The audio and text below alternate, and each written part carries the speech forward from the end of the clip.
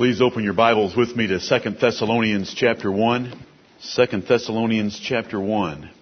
I'd like to read a few verses to you that will set the stage for our first assembly this day as it regards the judgment of God and the coming of the Lord Jesus Christ, who will bring that judgment upon the earth.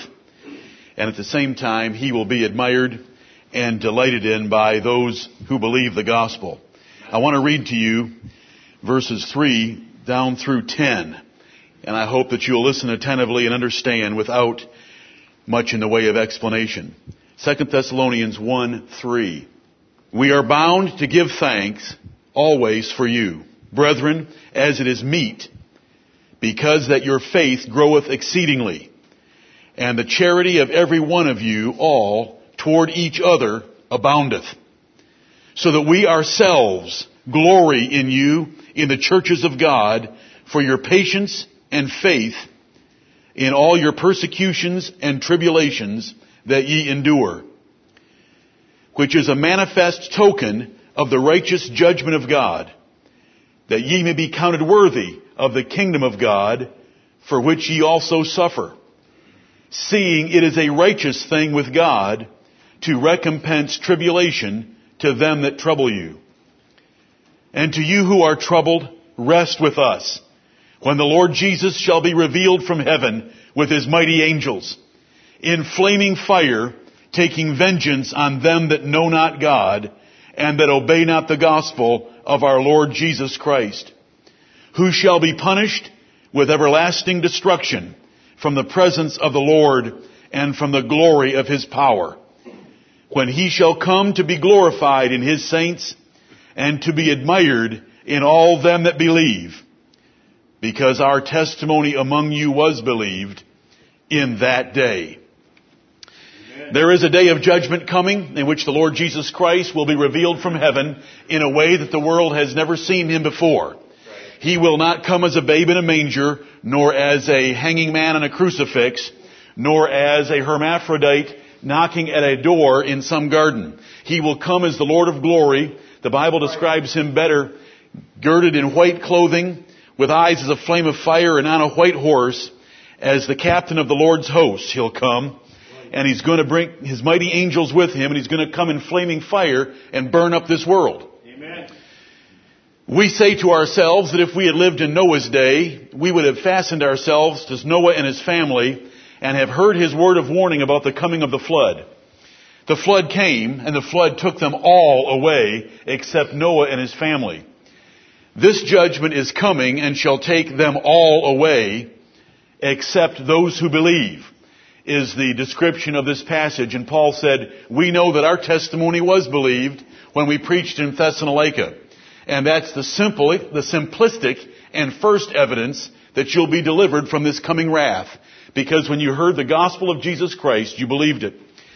The apostle says that he's thankful to God always for these brethren because their faith grew. It didn't sit still. They weren't stagnant. Their faith grew, and their charity was exceedingly great toward one another. And it abounded. So that we glory about you Thessalonians, even when we're at other churches, he says in verse 4. Especially given the fact that you're persecuted and troubled so much by your enemies. But he said that persecution and trouble that you endure is a manifest token of things. A manifest token is a token that is obvious and clear. That token is, first of all, that you're going to be saved because you are suffering for the cause of Christ. And that is one of the evidences of eternal life. It's also a manifest token of God's righteous judgment in destroying your persecutors. Because they are picking on you and troubling you and persecuting you for the sake of Christ. It will be a righteous and good thing when that Christ comes to destroy your enemies. That's in verses 4 through 6. And then he says in verse 7, you troubled Thessalonians, rest with us. The Lord Jesus Christ is coming. We can relax and know that all of this will soon be changed drastically. He's coming with His mighty angels in flaming fire to take vengeance. These are the words of the Bible, not the words of some madman. These are the words of the Bible. He'll come to take vengeance on them that know not God, the ones of Romans 1 and 2, and that obey not the gospel of our Lord Jesus Christ. the ones of Romans 2 and 3. He's coming. But He'll be admired in all them that believe in that day. All believers will admire the Lord Jesus Christ in that great day of wrath, because He's coming for them to receive them unto Himself, that where He is, they may be with Him forever. This is the future of the world. Right. The future of the world is not our present president or a future president.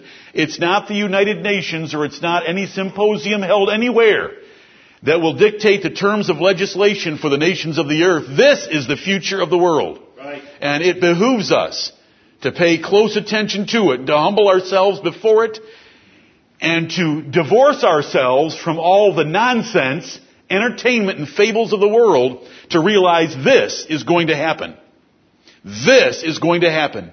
And you are as foolish as the drowned idiots of Noah's day if you don't pay attention to these words. Right. We pride ourselves on saying we would be different.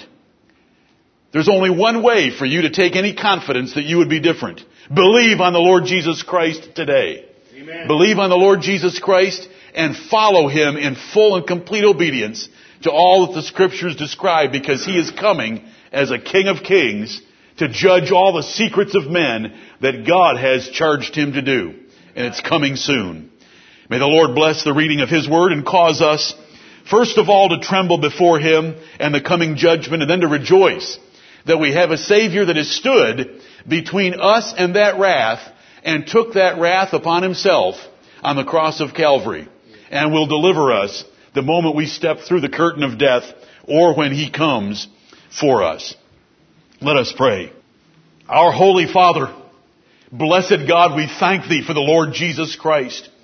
We thank Thee because according to Paul's gospel, the true gospel, Jesus Christ has been charged with all judgment because you have committed it to His hands, and He will execute it soon upon this unbelieving, rebellious earth.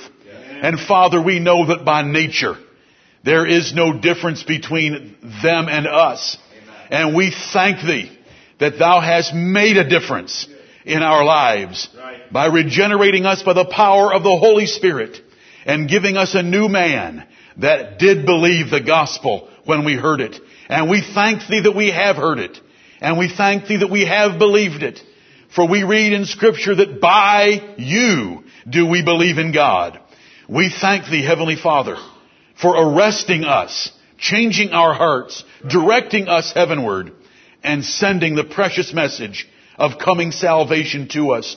O Lord, let us not be foolish as the wicked in Noah's day. Let us not be foolish and rebellious as the wicked in the day of the Lord Jesus when He was here on earth.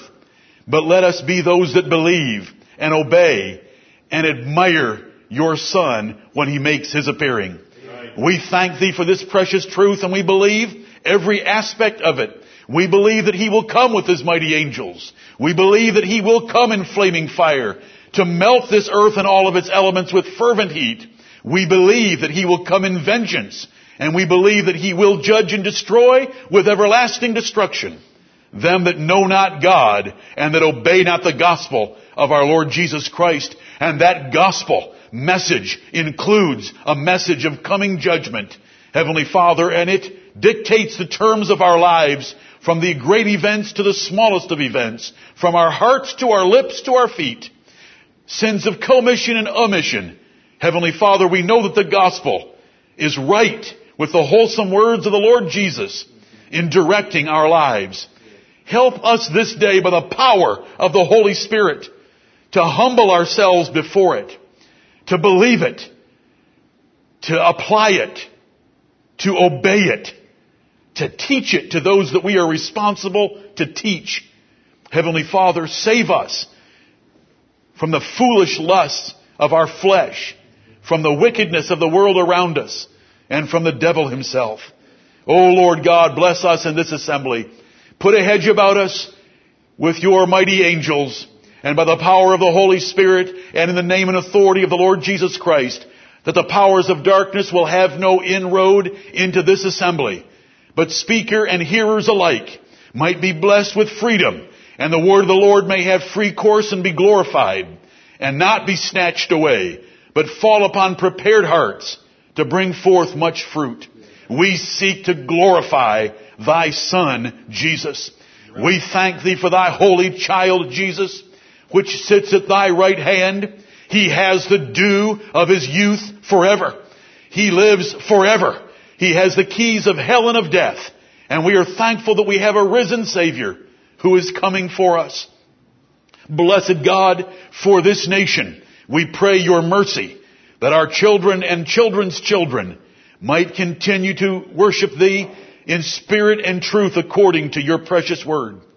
For your churches throughout the earth, those we know of and those we do not, we pray your blessing, protection, guidance, and mercy upon them. And for every blessing we seek for ourselves, we seek for them as well, that you would bless them this day.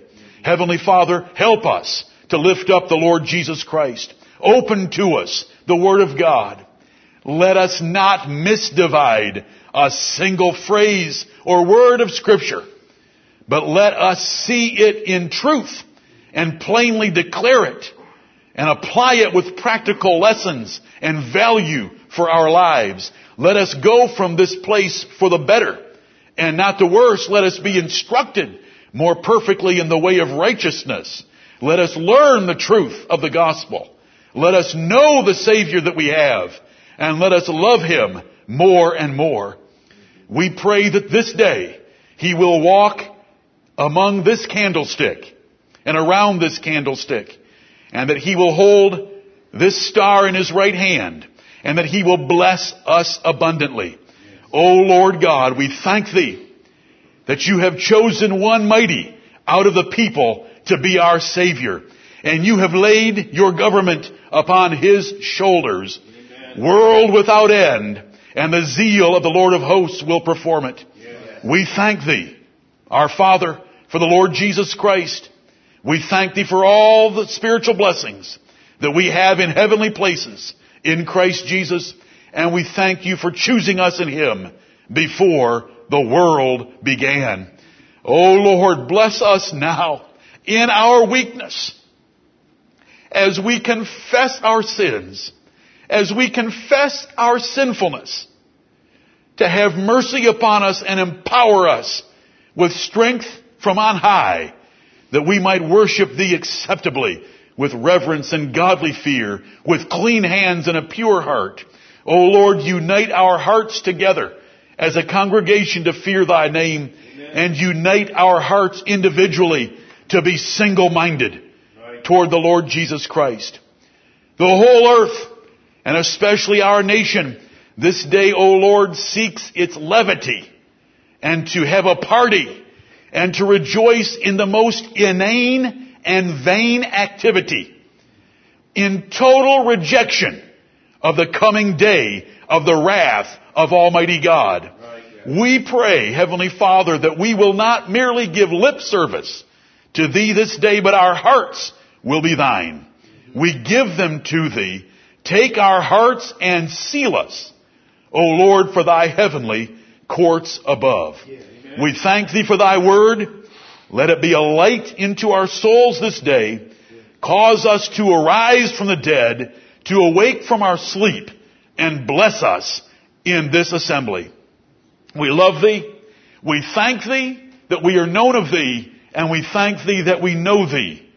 Lead us, O Lord, in paths of righteousness, for the sake of thy Son, the Lord Jesus Christ, that we might live worthy of our calling and of his glorious name. Yes.